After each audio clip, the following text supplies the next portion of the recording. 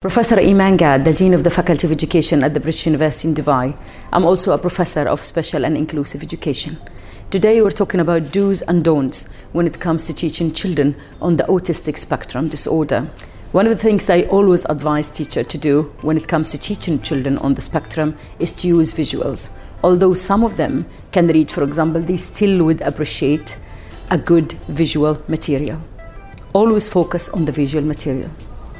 One of the things we also try to avoid is to avoid things like symbolic, hidden meanings.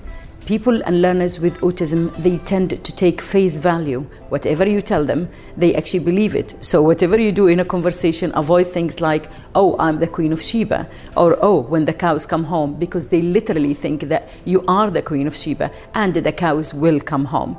So please avoid hidden meanings. Go straight forward with things that they can relate to and understand. Also, I advise teachers to prepare. Be prepared. Preparedness is very important.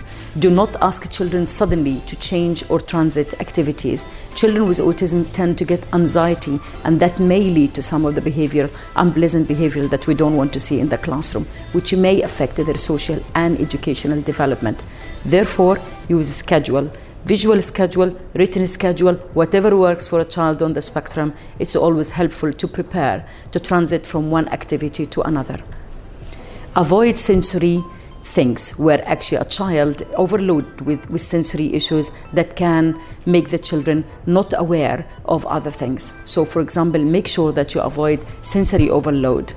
Touching, feeling, lighting, any small thing in the temperature in the room can actually affect the child's mood. Once the child's mood is affected, that can basically result in unpleasant behavior. Children often are mistakenly taken for bad behavior while they are simply not dealing well with their sensory issues.